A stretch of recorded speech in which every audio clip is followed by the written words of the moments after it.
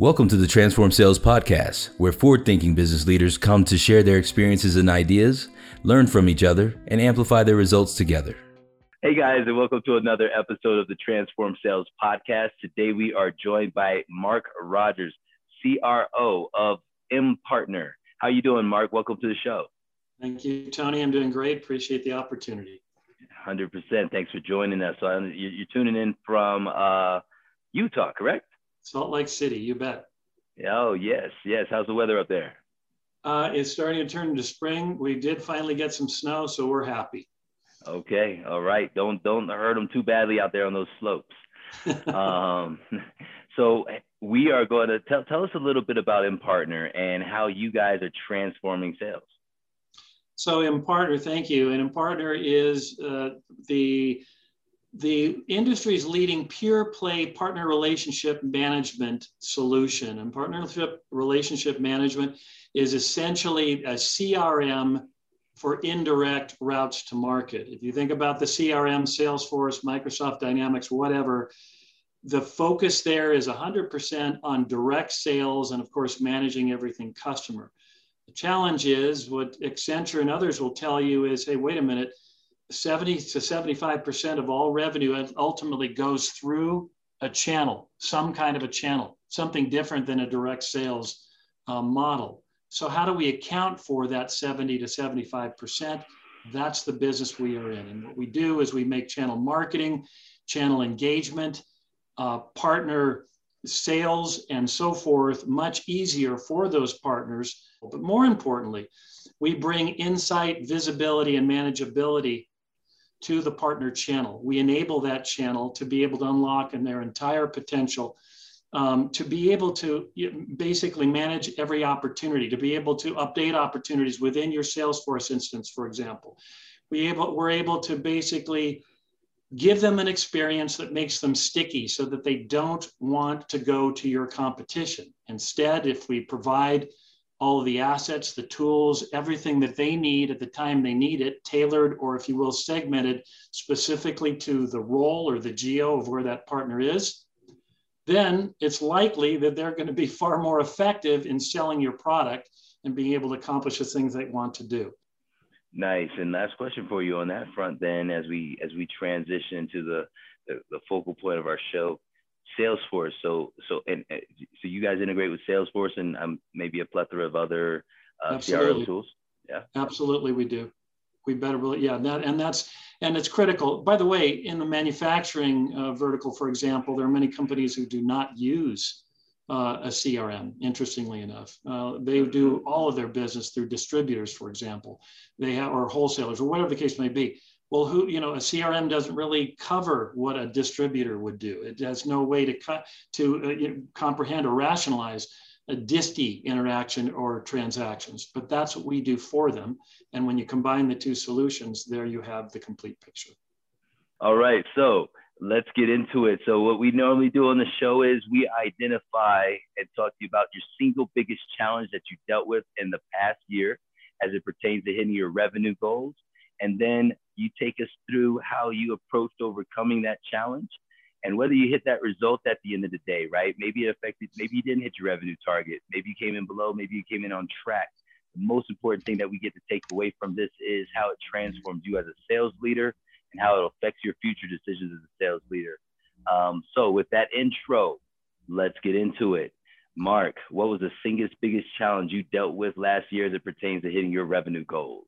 Tony, this is no surprise. It's COVID. Everybody ran into the same challenge. And what was interesting is in early March, we immediately started to see that in-play deals, right, started to slow down. We started to see executives kind of pull back a little bit. The size of our deals, ASP, of a prospective deal suddenly would go down. And it was because of the uncertainty of COVID. Clearly in the near term, many of our customers were very concerned and fearful about what was happening.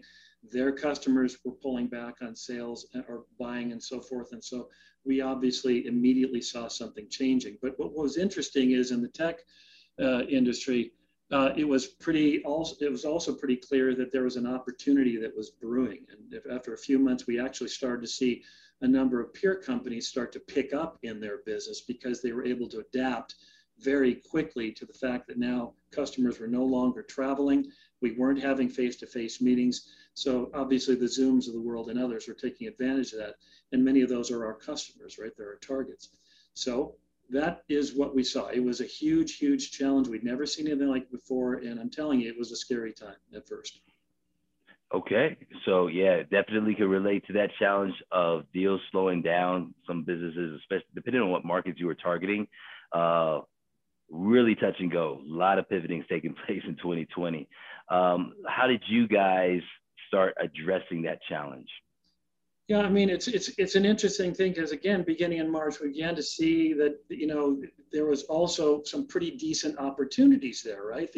If I think about it, we had to we weren't about to go back to our board and say, hey, guys, we're going to suddenly come in with half the revenue that we thought we were, or half the bookings. We still wanted to make sure that we could maintain our ultimate year end goal, but we knew that in the short term, we were going to have struggles making our near-term numbers, because clearly we had a lot of business that I wouldn't say dried up, but it definitely was delayed, right? So, so what we did at first, we really sat back and said, you know what, we have got to build confidence in our customers that we are a safe haven, that we represent something that they can count on, that they can depend on, not only existing clients, but we had to send that message to prospective clients. COVID actually created a fairly unique opportunity for customers because we weren't sending sales reps out on calls and flying out to New York or wherever it was, and especially overseas in Europe. We knew that partners, which we cater to, our whole solution is geared around, helping customers maximize their partner, contribution. We recognized that partners had a unique opportunity because of their relationships with customers, especially in places like Germany, overseas, wherever it might be. And so if we could capitalize on empowering those partners, if we could capitalize on reassuring customers that, you know what, you don't have to stop your reach. By the way, many of our customers stopped hiring, as you know. Many companies stopped hiring direct salespeople, but lo and behold, what did they do? They started doubling down on recruiting more partners. There was a specific reason for that, because the partners had the relationship. They didn't have to have reps go out there and learn what customers were doing. These partners already understood what these customers' needs were and wants and so forth, especially in the small to medium business side. And so at the end of the day, if you think about it, often we look at smaller customers as what we used to call at Akamai, rest of the world. And I don't mean to, that's not derogatory, but ROW, rest of the world. We didn't put enough focus and attention on the fact that these guys are going to be, they're going to be the next Splunk, in 5 years or whatever the case may be. They're going to be the next Zoom, big, great companies. And at the same time, we also have to realize that those smaller companies are often covered by partners. Well, if you're not paying as much attention to the smaller companies, are you going to be, paying the kind of attention you need to those partners? Probably not. So our messaging began to change rapidly. We started saying, look, we can help you build out that channel. We can help you recruit more great partners who can get to more, can scale for you, can get to more of these customers, and they understand those customers. We can empower those partners to be able to sell better than they do today, to be able to, get the tools that they need, because we can deliver specifically what they need when they need it, as opposed to you have to bring them in to do some enablement training. We can do all this through our portal.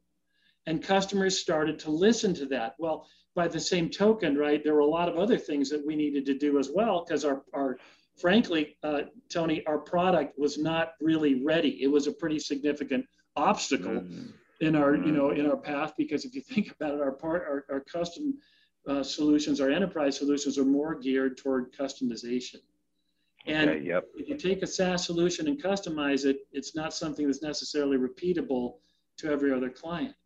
What the market was telling us was, hey man, we want something that's easy to use, that's easy to consume, the way we want to consume it. And if we consume it through partners, then so be it, then deliver it to me through partners.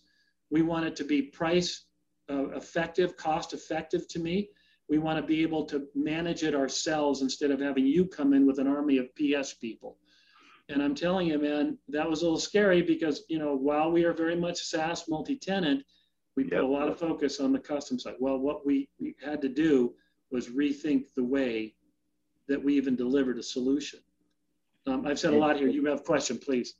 No, interesting. It's that, I was going to then go back and kind of recap what I'm hearing here, because as we started off, we talked about that challenge being COVID. It sounds like what happened was the primary challenge was there was a slowdown in deals closing, right? Because you had this pipeline and it was all focused on custom solutions for probably enterprise-sized clients. Yep. And so then, the wall, that impetus, the thing that made this come to mind or made this happen was COVID. And then it sounds like you guys identified a new opportunity that sounds super relevant, wherein people stop maybe hiring sales teams, but now these partner networks, especially on a global scale, that you might be able to leverage in order to reach customers for your business in other places without even going there, without staffing up more, sharing the risk a little bit, became a new opportunity. And it sounds like as part of your planning, you guys actually needed to create a new solution, because that would be a more mass custom solution. So you could serve a different type of market size instead of custom, something more out the box. Well, yeah, think about it for a second, Tony. I mean, and it wasn't that we necessarily had to create a new product. We had the core product, but how we packaged the product made all the difference in the world, right? Right. If you think about it, out of the box, often, we have competitors who are out of the box and they can't customize. What you see is what you get. And we used to kind of use that as a hammer against them. But in this market, customers saying, I got to get up and running and enable my partner ecosystem. I don't have time to, build out elaborate deal registration processes that, also, wish my grandmother a happy birthday. Those kinds of things just didn't make sense.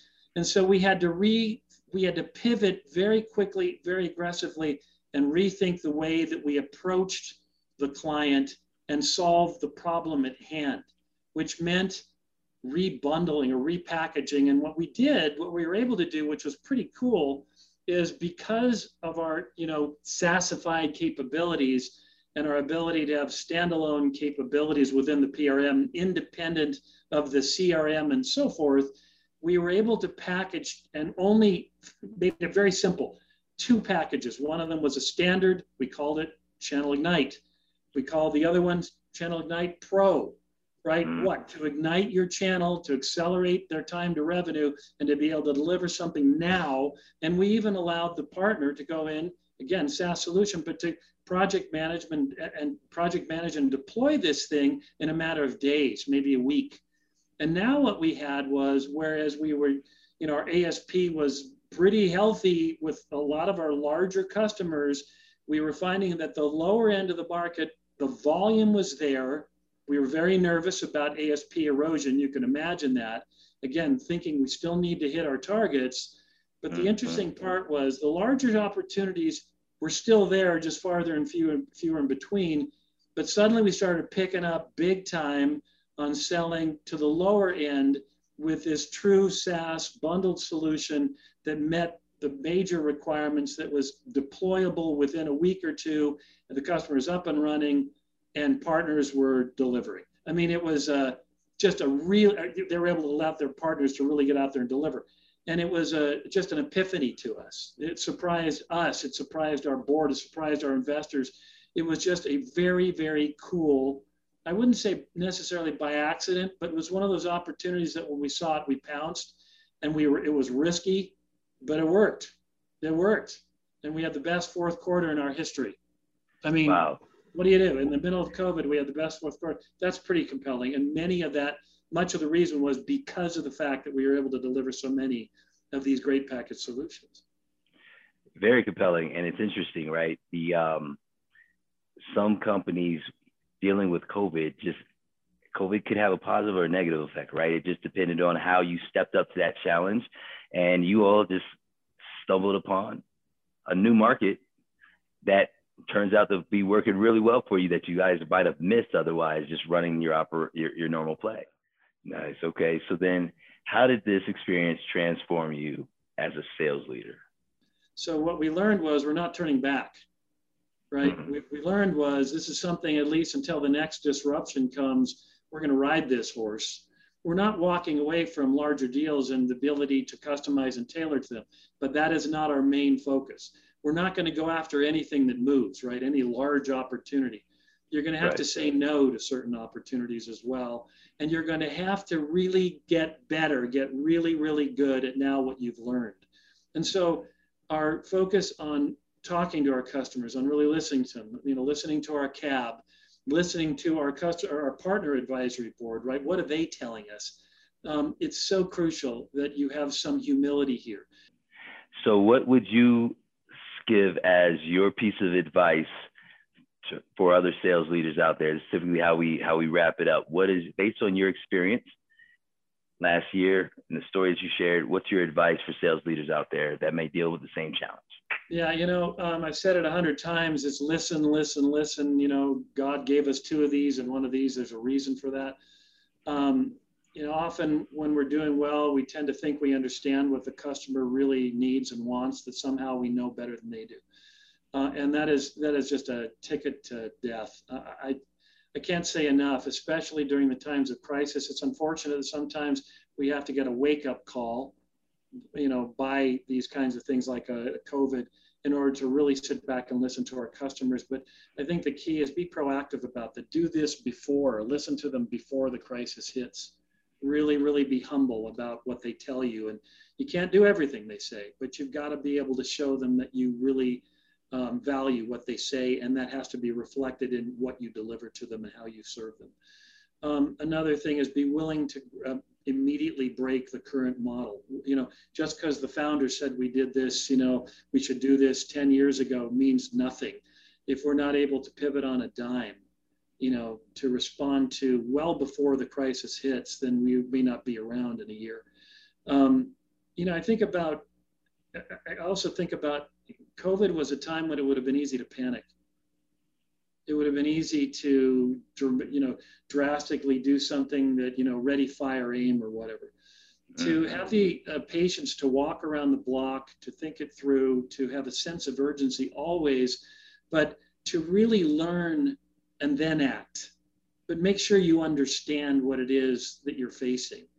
That was one thing that I think that helped us immensely. We recognized that the sky wasn't falling, but what was necessary in order to get customers to refocus and find what would make them put those deals back in play, right? What was it? And that took some deep, deep engagement with current customers, with prospective customers, with, analyst community and that was a smart thing. Got it. So I got 3 notes from that. Then I got listen to your customers, seek to understand, so that you don't just listen, you truly understand what it is that those needs are and things of that nature. And then be ready and prepared to pivot quickly. Mark, I want to congratulate you for a successful 2020, for overcoming the challenge and crushing your revenue goals. I also want to congratulate you for being recognized as the 2021 CRN Channel Chief. Congratulations on that. Thanks again for coming to the show. Mark Rogers from Impartner. Have a great day and transform sales. Thank you, Timmy.